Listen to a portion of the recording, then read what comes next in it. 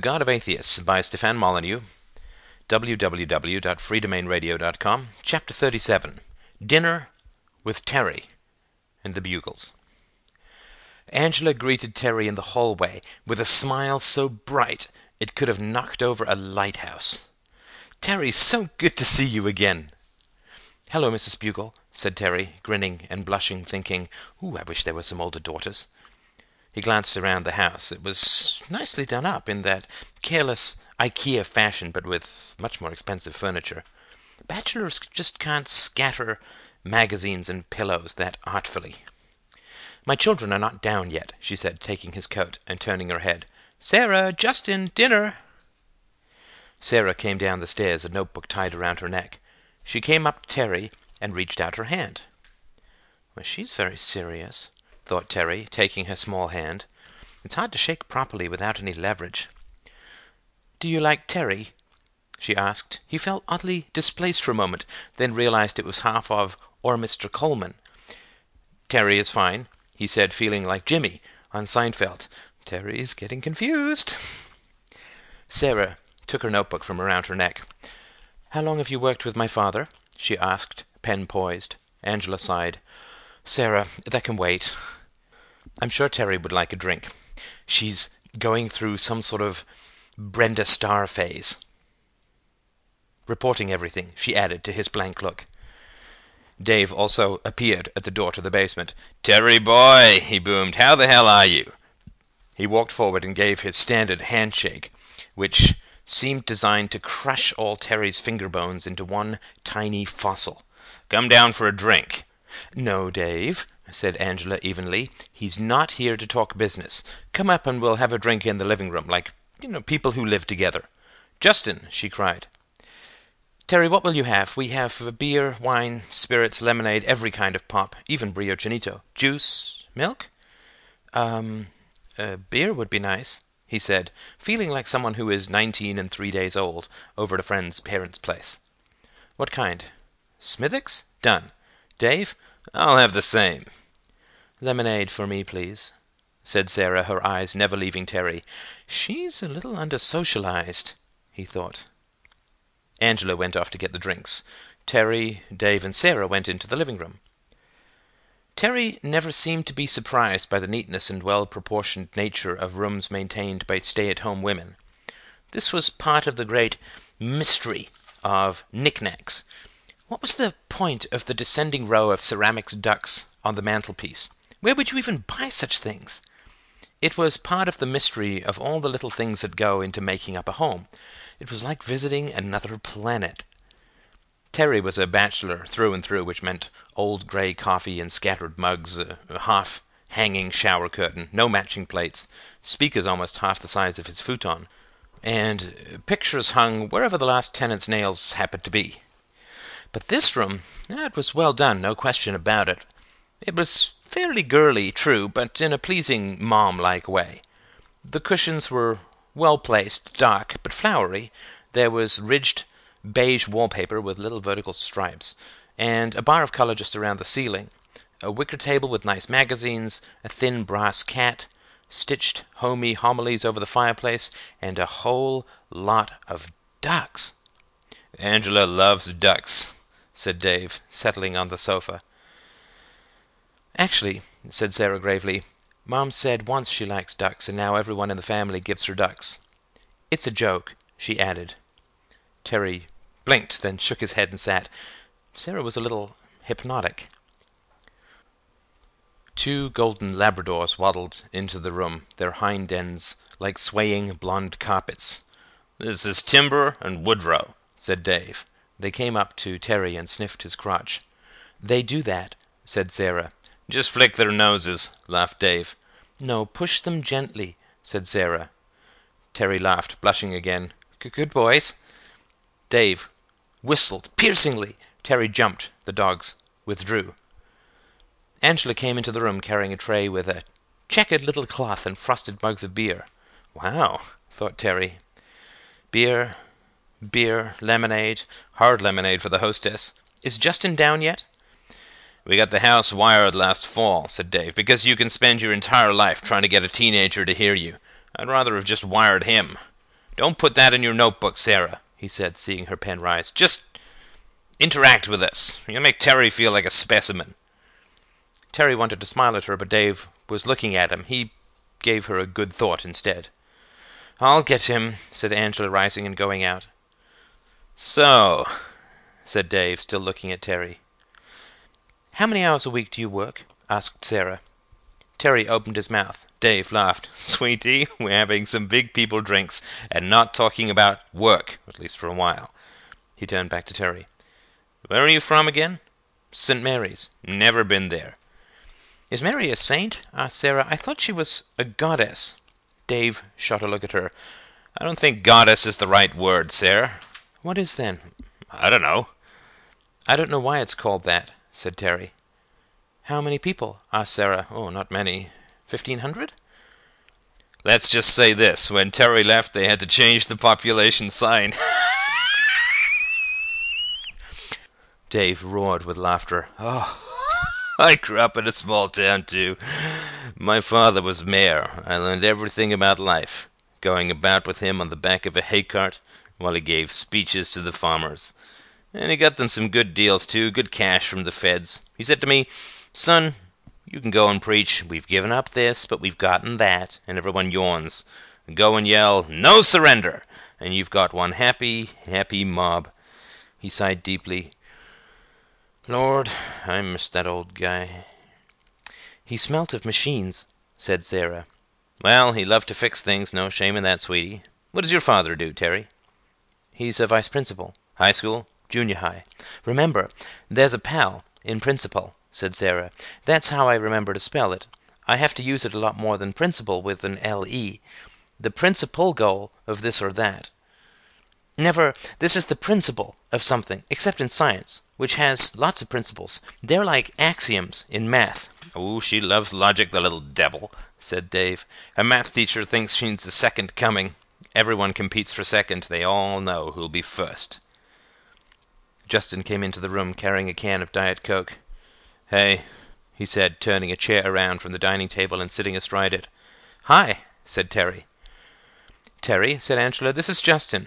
He's just signed a recording contract. Mom, said Justin, you promised not to introduce me like that. Sorry, dear. You're a singer? Asked Terry. Justin nodded. What kind of music? Justin shrugged. Whatever we can get away with. It's sort of a lark. Dave beamed. He was doing karaoke in a friend's basement, and the dad, who's a music producer, signed him on the spot. Like Lana Turner, said Sarah. Exactly, smirked Justin. Exactly like Lana Turner. I've thrown some money into the band, said Dave. Once an entrepreneur, always an entrepreneur. We have faith in this family. So, Terry, said Angela, leaning forward, how do you like life in the big city? I don't know, said Terry. I spend most of the time in the office. Well, that's no good, she said. We have to get you out a little. Bring him up to the cottage, Dave. When was the last time you had a day off? Asked Sarah. Terry is very excited with his work at the moment, said Dave. I keep telling him to go home. Terry shifted on the couch. It was very deep. I have a big presentation on, well, it's... No, tell, said Angela. Terry has come up with a new product, said Dave, and we're going to show it to some new investors on Monday. Is it any good? Asked Angela. Terry frowned. In what way? Does it follow the principle of excellence? Said Sarah. That's principle with an L-E. I mean, said Angela, will it sell a lot? We have no idea. We haven't... Dave snorted. It will revolutionize the way that software is written. For Windows and the web. I get tons of advertising in my email, said Sarah. Some of it is very rude. Can you write something to stop that? No, said Terry. Most ads are sent from Hotmail accounts, online email. Companies create accounts, and the ads then close them down. And you can't stop that? Terry shook his head. No, it's impossible to trace. That's not how the web... But what about this development thing you've written? Asked Angela, leaning forward. Is it as good as my husband says? Well, it's very early, but I think it's a good idea. I don't know about the... Dave laughed. I said to Terry, I said, tell me, boy, would you use this kind of tool to write software? And he said, yeah, of course. He was creating it so he could use it. There are 4 million Access developers in the US alone. If we capture even 10% of them at $500 US per copy, that's some serious scratch. I sit in my office these days thinking of the environmental market, and I can barely stay awake. Angela smiled at Terry. What does it do exactly? It takes up valuable dinner time, said Dave, whistling through his teeth. I smell hay. That your famous manicotti? Angela smiled, white spots on her cheek. Italian food's so good, murmured Dave, leaning towards Terry. You'd swear she was a mafia wife. If she were, said Justin, that would really help my singing career. It's not a career, said Sarah. It's a lark. Vulcan, he snapped. Relativist. Angela rose. All right, let's go bury these monsters under some cobs. Terry, what kind of salad dressing do you like? Any kind is fine.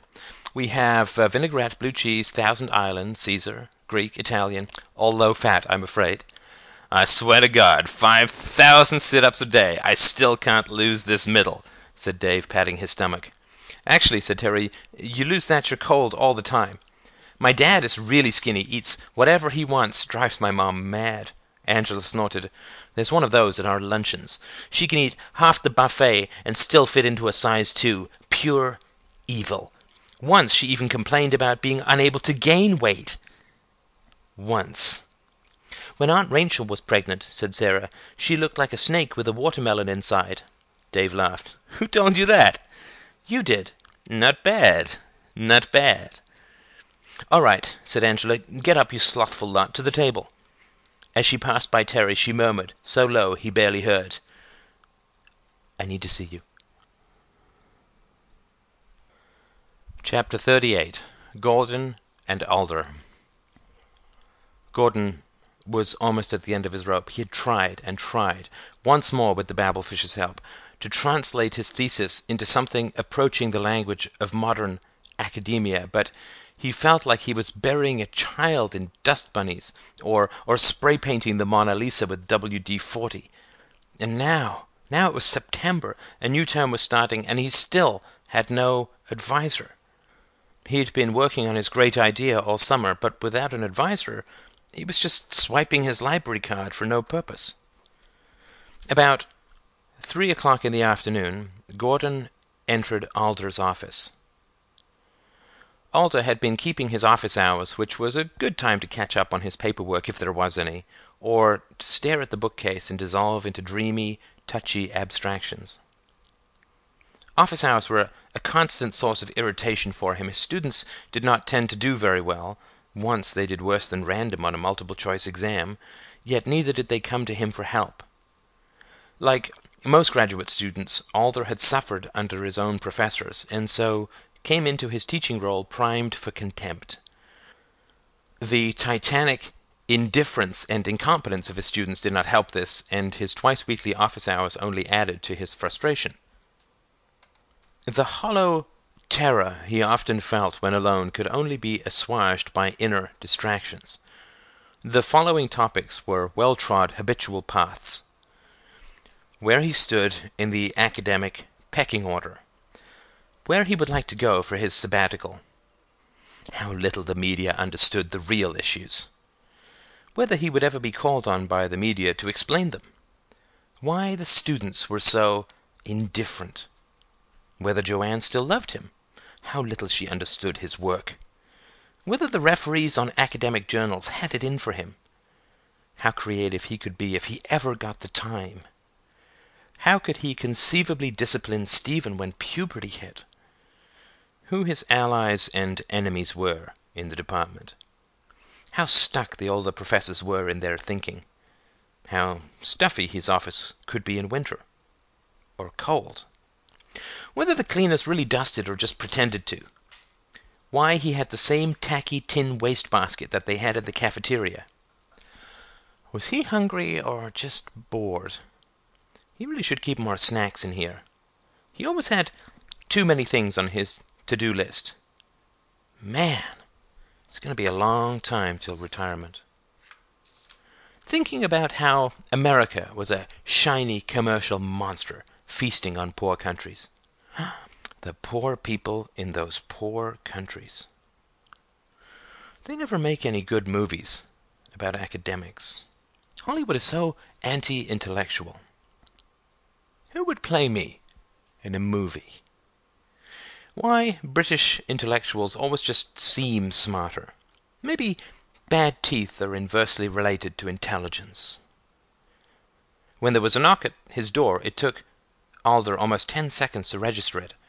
He blinked, sat forward suddenly on his chair, felt dizzy, and picked up a pen. I should get a radio in here so I can pretend I didn't hear the knocking over the classical music. "Come in," he said, writing his name on an old interdepartmental memo. Gordon entered and stood by the door. "One moment," said Alder, trying to write his name backwards. Redler, Redlam, Redrum. Finally he looked up. "Good afternoon." "Good afternoon, Professor Parsons," said Gordon. Alder heard the exhaustion in the young man's voice and steeled himself for a grading petition. Gordon sat down heavily. There was a pause. "Are you in one of my classes?" prompted Alder. Since Gordon seemed to have some difficulty starting, and he hated silence when someone else was in the room, it always seemed resentful. "No," said Gordon, "but I did sit in on one of your lectures yesterday, the history of Western thought." "Ah," smiled Alder, "my passion speech." "It was, well, quite moving to me, and it gave me some hope." Alder blinked. "Hope?" "You believe that passion is central to the pursuit of ideas, that philosophy is more of a calling than a profession, that calm detachment is not as important as rabid dedication." "Everyone who thinks cares deeply, almost maniacally, about ideas," said Alder. "Well, I'd never really thought about that. I thought I was very rational, but I have been... Oh, this doesn't matter." "No, go on," said Alder, fascinated. The boy hurts. "Well, I have a thesis idea that I really care about, and I was trying to disguise it, because everyone disliked it so much, but everyone seems to see that I care anyway, so I knew that you were my last chance, because I've talked to everyone else, and it's not because I don't value you, but I kept you for last, like a reserve." Who have you talked to?" "Most everyone in the department. Two in history, one in economics." Gordon sighed. That was a long shot. "And what has the feedback been?" Oh, too ambitious, out of step, too radical, unprovable, untestable, self-referential, more of a PhD, a poor lead into a PhD, a lot of other stuff." Gordon shrugged. "No one will let me do it." "I see. And is it the only thing you want to do?" Gordon shook his head, his cheeks red. Not at first, no, but I think now that if no one is interested in this idea, then this might not be the right place for me, you know?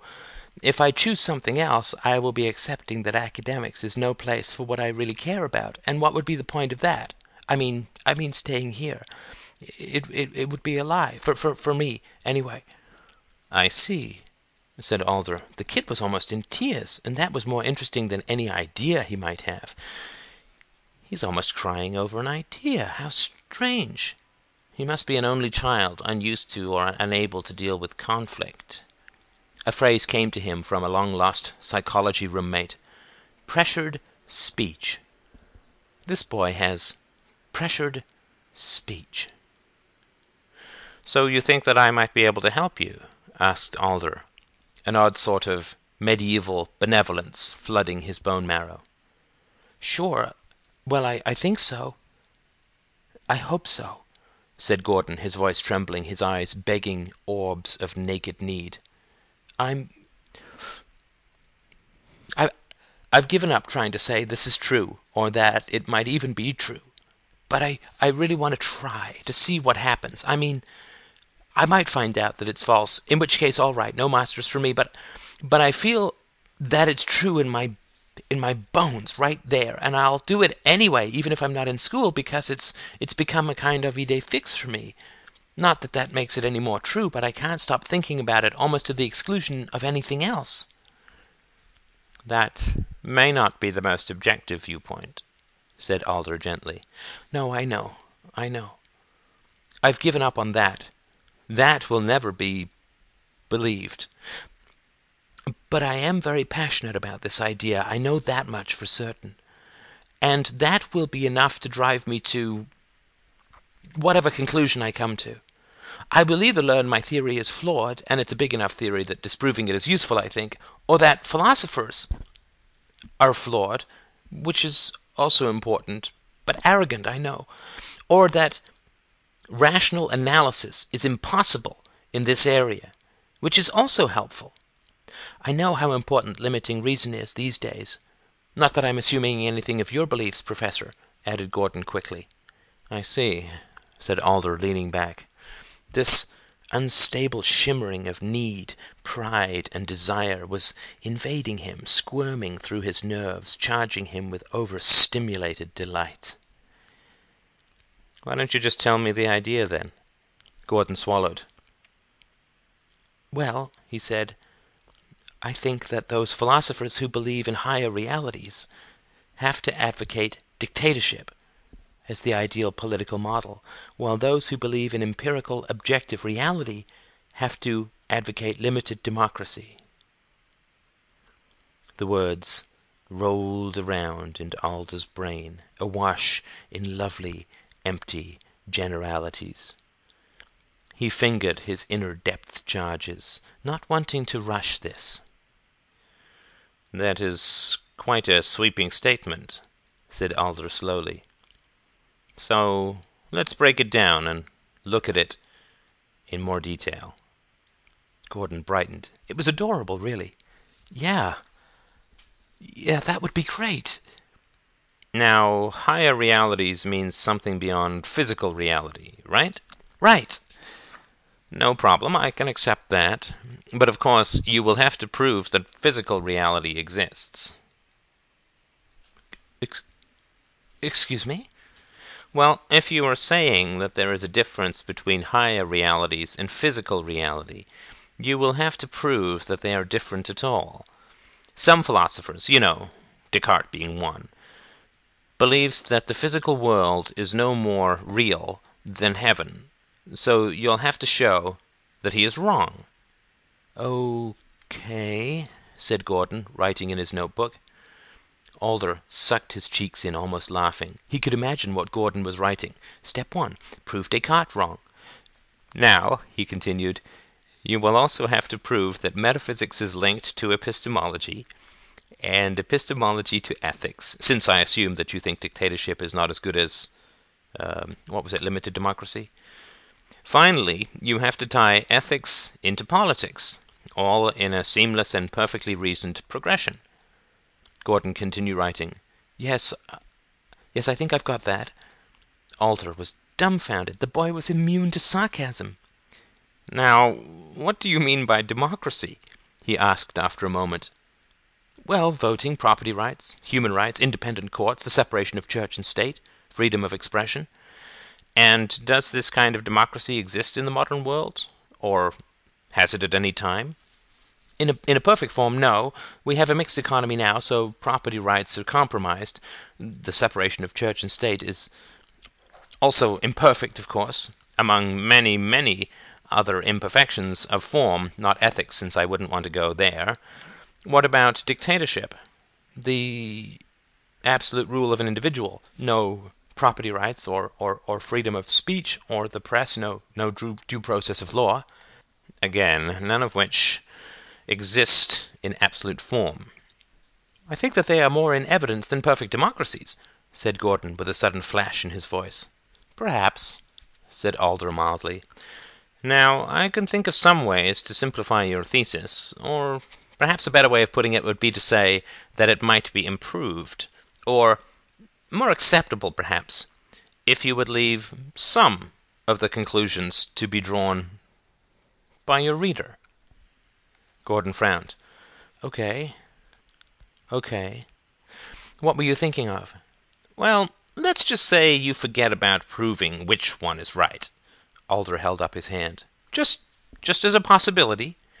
Assume that there is a higher reality and a mundane one, or use whatever term you prefer, and then say that there are certain tendencies for certain kinds of conclusions, without saying which ones are more valid, and then define those tendencies in the broadest possible terms. You can't bring property rights into it because there are lots of intelligent observers who would question their validity, and even within our own society they are seriously limited for the sake of the social good. Even voting might not help you, because that is a flawed and often deceptive practice. Perhaps something along the lines of collective decision-making, or horizontal versus vertical societies. Alder began warming to his topic. You have to steer clear of absolutes, which is hard for the young, I know, but I think you are a bit of a right-winger, or a libertarian, perhaps. But rest assured I have the same conversation with leftists as well. For better or worse, the Western world has settled into a belief that the middle road is best. Save the low, curb the high, that sort of thing. Now, you are clearly an idealist, which is interesting, and all the more so because you are arguing against idealism. And idealism is all right in my book. It indicates that you take ideas seriously and want to find the world through words, so to speak. But the last century, if anything, convinced everyone that idealism and absolutism was a very bloody business, very bloody indeed. My God, I sound like C.S. Lewis or some other fruity old English prof, thought Alder, then frowned. Where was I? Gordon cleared his throat. So, you don't believe that dictatorships are worse than democracies? Well, tell me what you mean by worse. Worse, less happy, less free? You are equating freedom with happiness. That is arguable. Gordon's brow furrowed. But you live in freedom.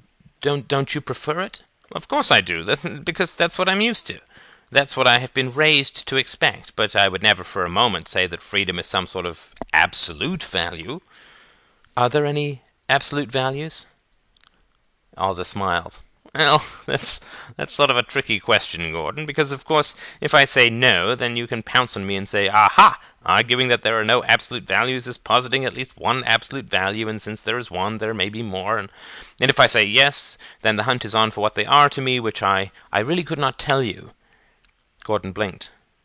So there aren't any? I believe that the existence of universal values is much like the question of God's existence, unanswerable. I would say that modern philosophy has recognized the futility of asking such questions, rather than saying, does God exist? It is, I think, far more interesting and useful to say, what does the idea of God mean to each culture or person, or why do people believe in God, or how does the concept of God change over time? Gordon sat back in his chair. He passed his hands in front of his eyes. It's also a question of utility, said Alder. Suppose I come up with some sort of magical logical solution to the problem of God's existence, something so compelling and obvious that it was amazing that everyone else had missed it. Suppose I can finally prove that God exists or does not exist. So what? Gordon stared at him. If I say God does not exist, it is proved, said Alder. Is that going to change the mind of one religious person? No. It's about faith, they'll say. What about God does exist? Atheists are not going to start going to church, are they? They'll quibble about logic, or say that God's existence has nothing to do with organized religion. Nothing will change, really.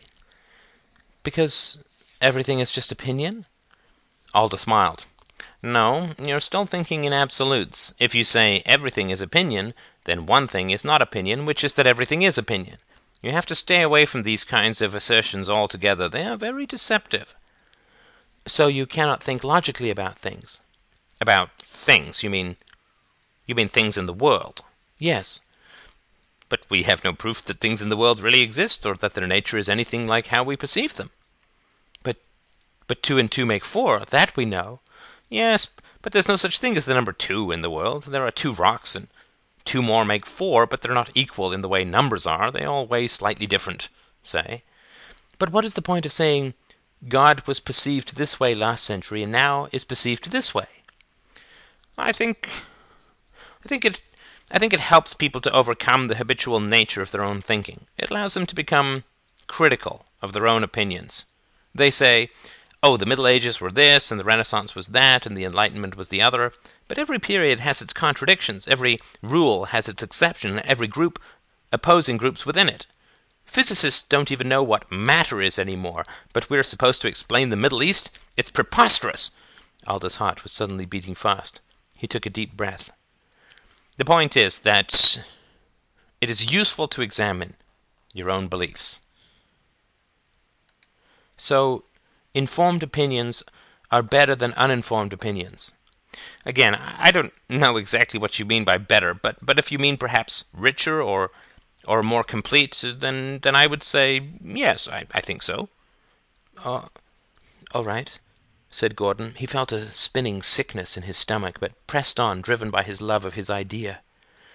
I think I see where you're coming from. It's not productive to talk about absolute beliefs, but what if I pursue this thing that I think is possibly true, not true just here and now or in my way, but true, with a capital T, and suppose I fail, would you consider that a valid thesis? Aldo rubbed his eyes. Oh, the problem is that every single component of your thesis, of which there are scores, is in itself a problem no one cares about anymore. Are the senses valid? Is there a higher reality? Does logic lead to truth? Is there a relationship between knowledge and ethics and politics? These questions are not even questions anymore. It's like you're trying to reopen the debate about whether the sun goes around the earth or vice versa. It's horse and buggy, totally out of step, and a little hokey, if you don't mind my saying so. It's very grand, very system-building, very 19th century. Gordon frowned and wiped the corner of an eye. Okay, what if I were to... Okay, how's this? You think it's self-referential. Okay, what if it is an exercise in logic which, and I can do this, I think, which says that if logic were true, then this would be the result of certain kinds of thinking. Alder hesitated. Gordon rushed on. Okay, if that's too much, how about I get rid of the logic part and say, okay, if you are this kind of philosopher, you are likely to advocate this kind of political system. That's all. Did you think that might be worthwhile? Another problem is that what Plato thought of as democracy would be very different from how we think of it now. You'd be comparing apples and oranges. Actually, they're scarcely both fruit. So, even with the broadest possible strokes, look, said Arthur, I don't want to be the academic ogre. Lord knows we've all suffered under the heels of dinosaurs. I never scuttle an idea on first hearing. It takes me some time to digest as well. Do this. Write me up an abstract, taking into account what we've talked about here. Be enthusiastic by all means, but don't go overboard. Remember, I have to sell it as well. Does that sound fair? Fair, oh yes, thank you, said Gordon, his voice thick, his hands wandering over his cheeks. I can have something on your desk by Monday. No, not Monday, take your time. Let some of your admirable excess evaporate a bit. I don't want a manifesto. So an introduction? Not more than a few pages. I can distill that. Alder raised his finger. A one-sentence description. Keep everything within that. I can, yes, said Gordon, his head bobbing. He rose, leaned forward, and shook Alder's hand tightly. Thanks again, Professor.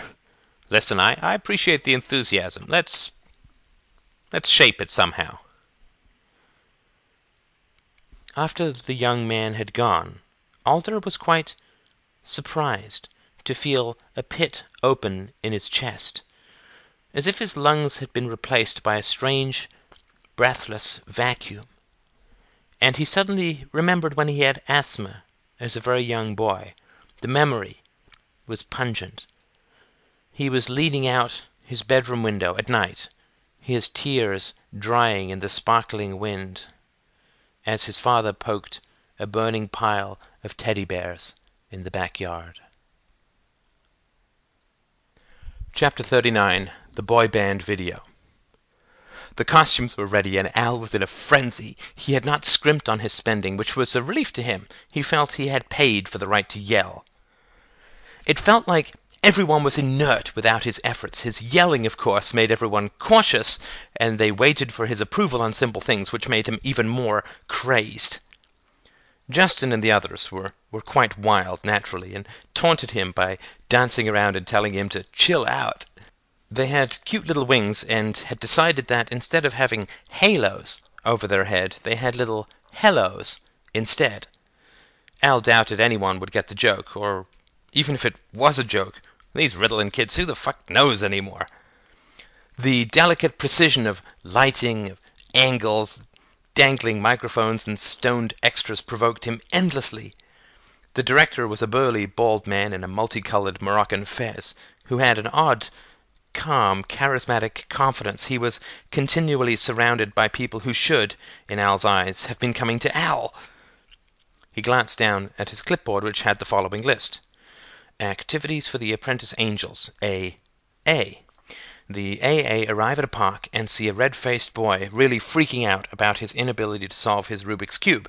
They discuss it among themselves, miming how to solve the cube. By the time they have sorted it out, they look at the kid again, but the competing angels are standing behind him, laughing as the boy looks down and picks up the Game Boy they've dropped in front of him, throwing the Rubik's Cube into the garbage. The AA are crestfallen. The AA then goes to a junior high school where a girl is dreaming about a cute boy who ignores her. They discuss how to make her more attractive and decide to give her a special glow in her hair and to make her teeth sparkle.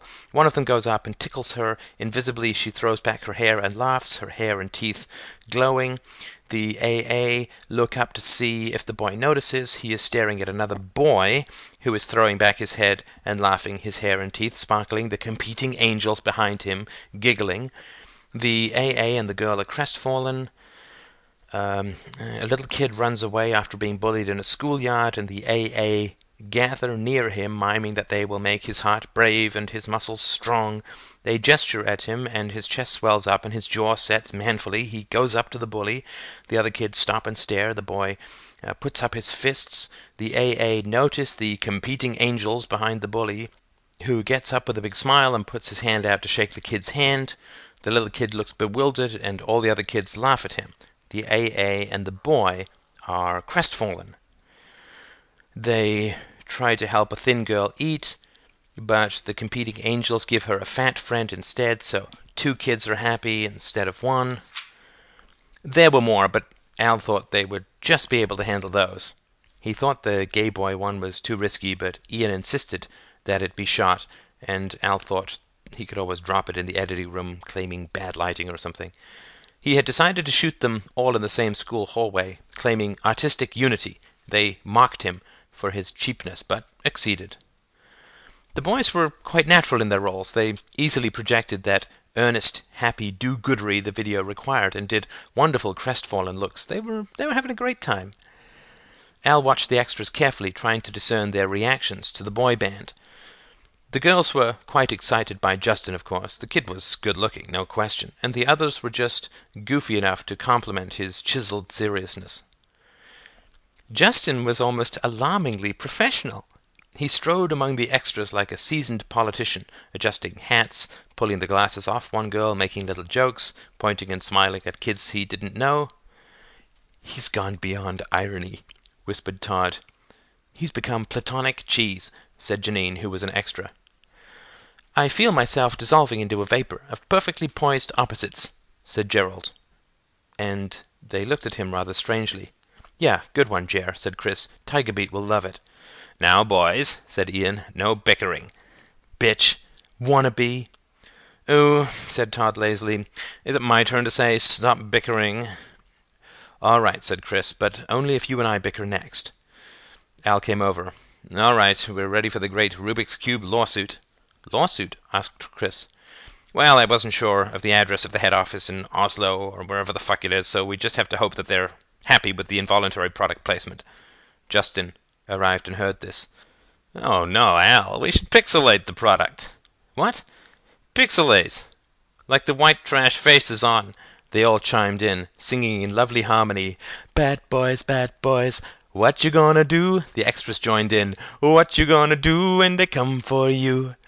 After another few choruses, Al managed to calm them down. "Pixelization is way cool," said Justin.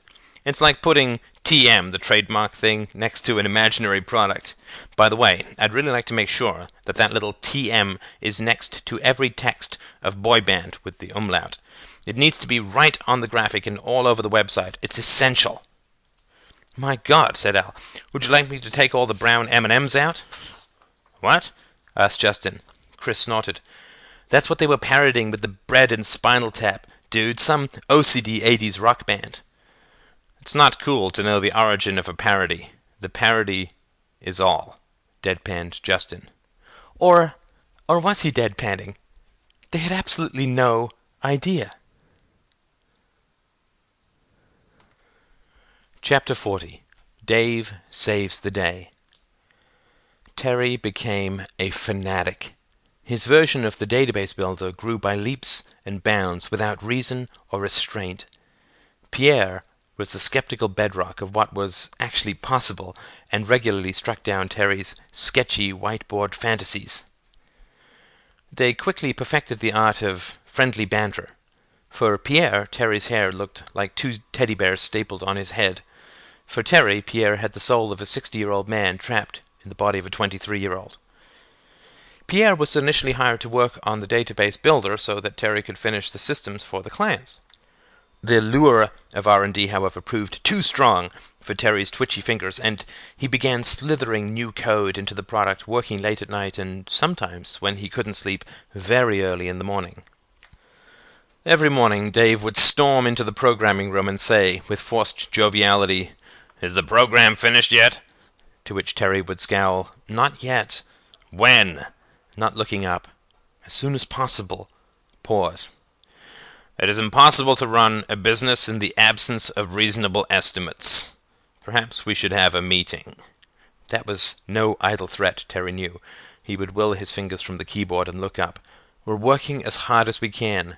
"No one is questioning your dedication," said Dave. This always irritated Terry. No one? There are like 5 people in the company. "I'm not trying to fuck you up. I don't care how long it is, but I need something." "I'd tell you if I could." Pause.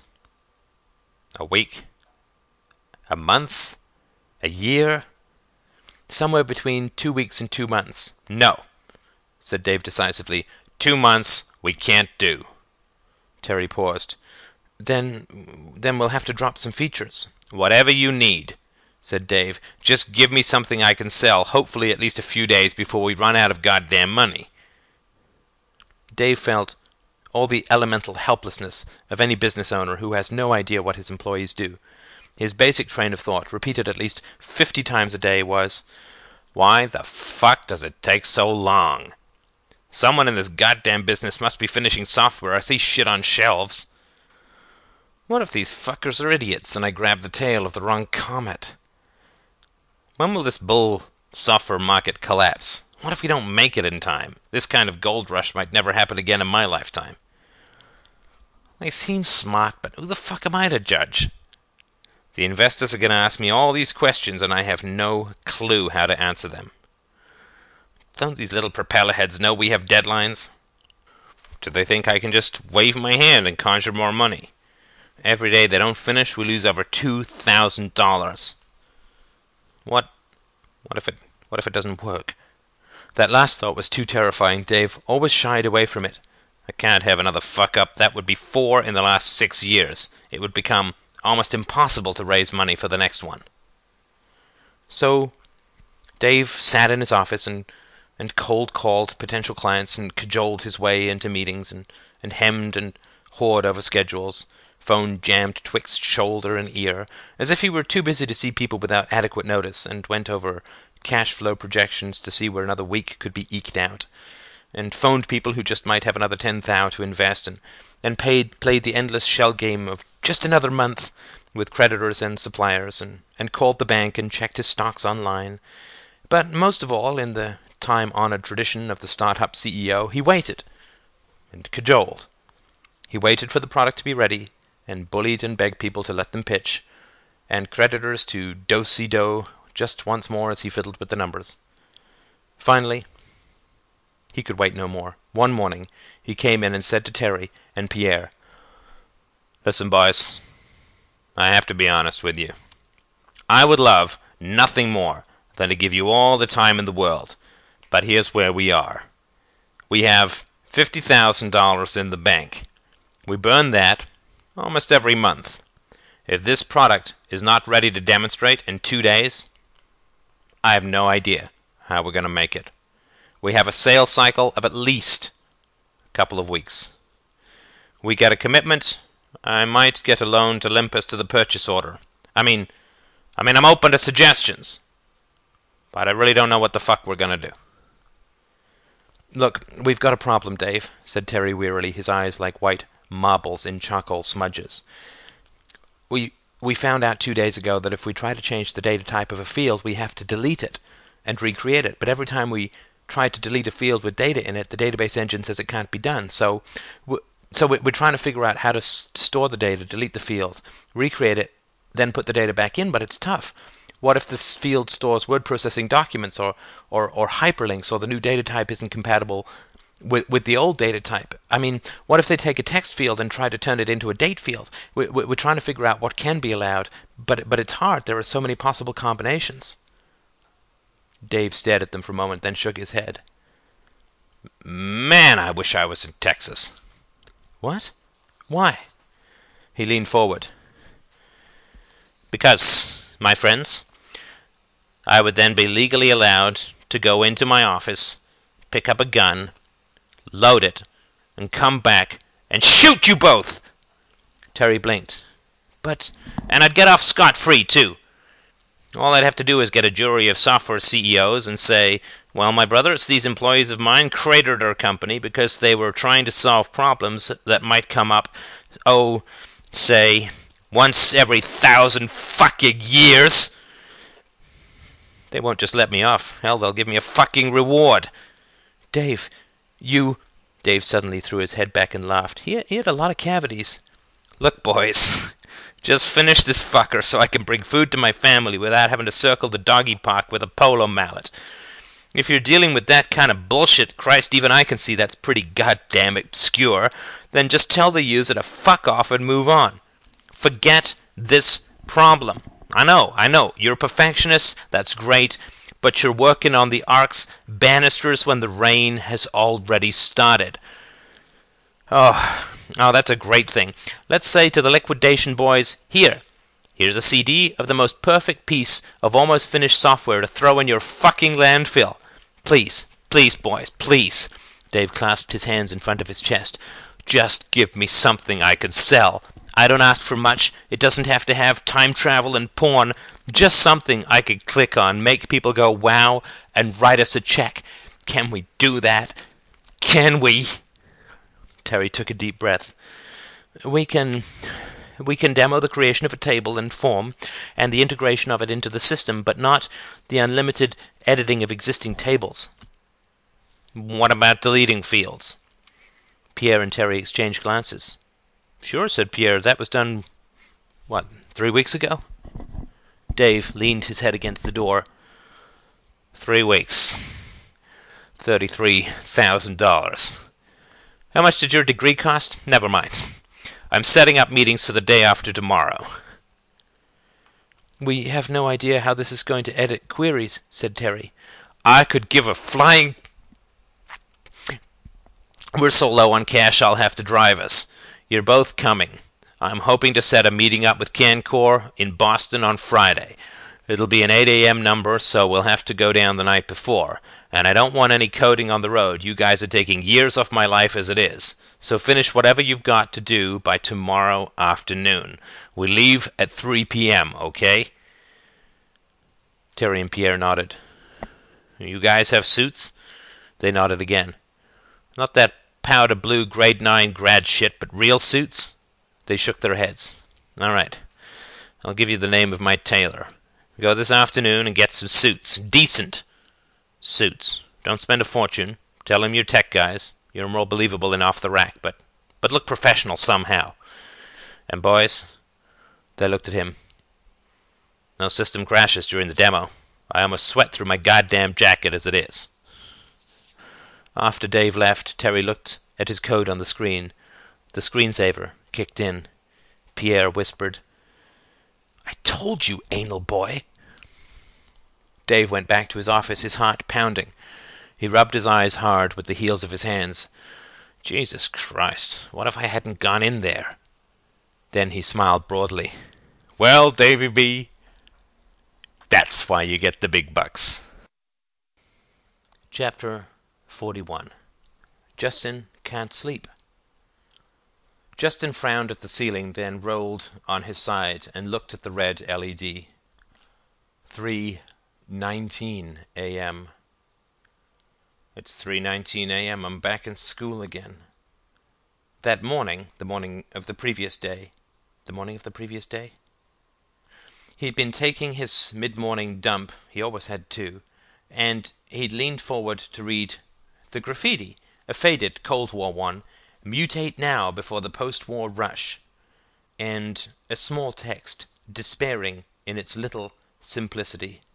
Shit. School's in again. Justin smiled. Exactly.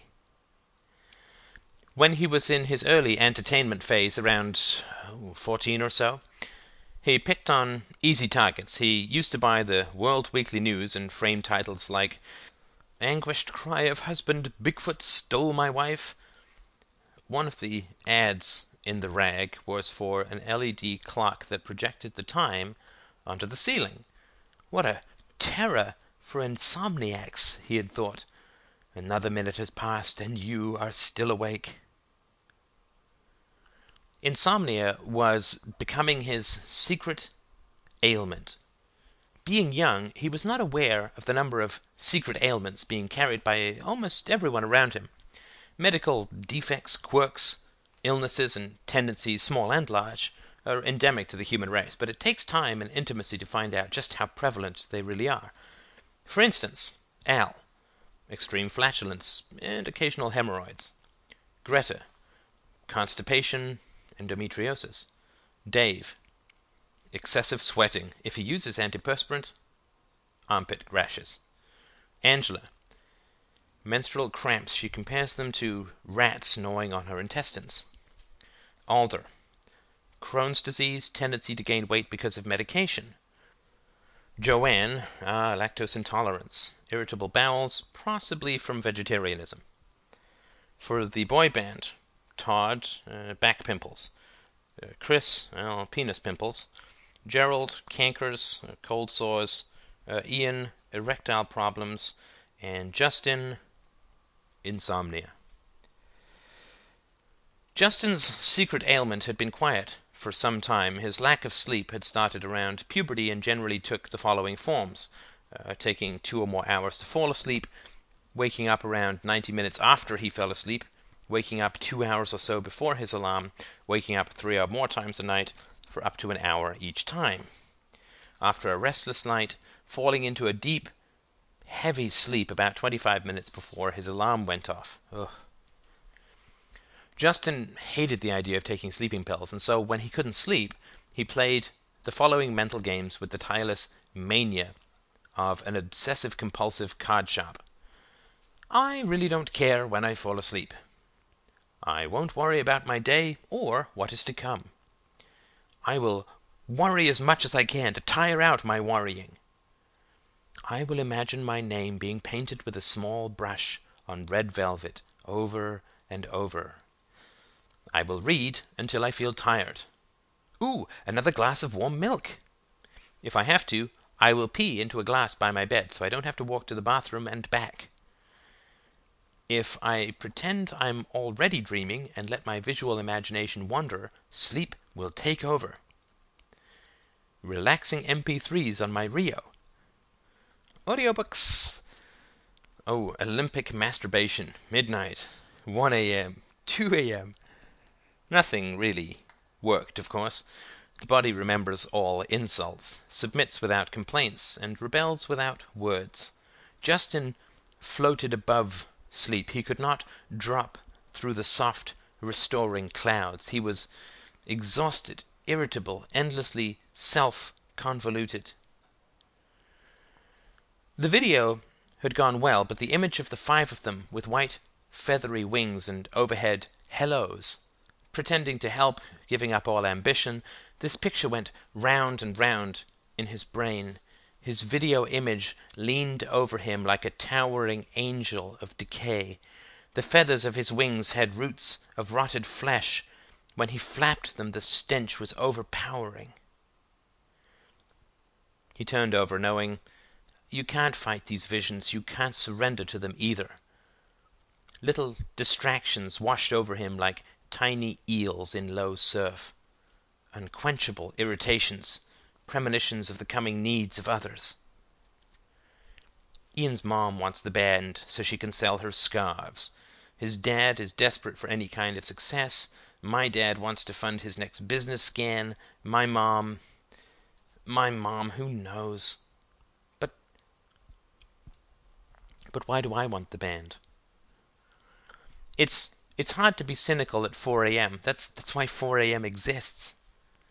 Justin had never had any clear idea what he wanted to do with his life. His future was a series of unthought intersections of skiing and eating small portions, and perhaps something with conference calls in a large office with floor-to-ceiling windows and a desk lamp with a long arched back, yawning rainbow light over printed papers, a secretary with shapely legs, but the body sings.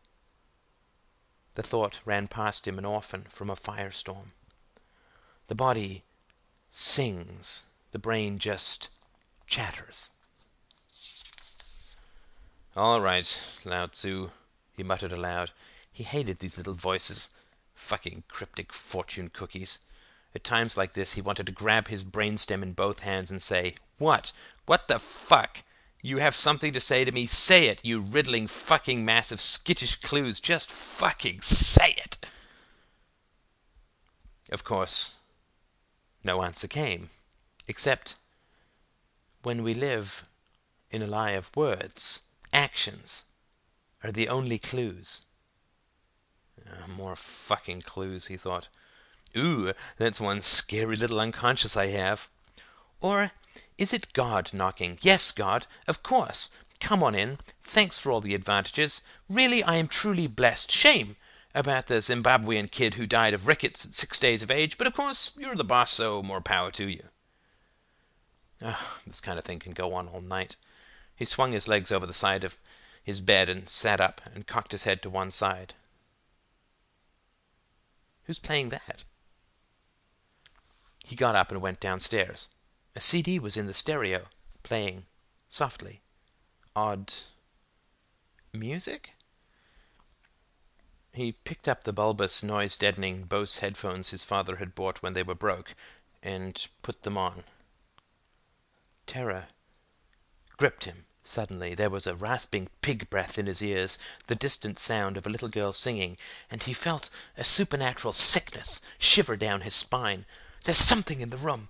He jerked around, his throat thick. The pig breath started panting, and the girl kept chanting her tune, some sing-song nonsense, and the breathing circled Justin's ears. What the fuck? He heard a bedrock to the sound, a low droning like bees in an endless lineup, a moan of endless regret exhaling for eternity. In his ears there was a pause, a gap of silence with only the girl singing, and then a sudden screeching shattered his head. His body convulsed. He reached up and clawed at the headphones, but they seemed to have swallowed his ears somehow. Reeling from the screaming assault, he yanked at the headphone cord, but it wouldn't come loose. He turned, screaming himself now, and ran away from the stereo, sprinting at full speed. He ran the length of the headphone cord, and then felt a quick, sick snap in his neck, an elemental tearing, and his vision spun and fell, then lay at an unthinkable angle on the kitchen floor, and he saw his own headless body running madly in the kitchen, careening off walls, leaving bloody splashes, groping wildly. Justin woke up, panting. He had turned around in his bed. Jesus, fuck! His breath came in gasps. He turned and stared at the door, his belly rising and falling. No sounds from downstairs.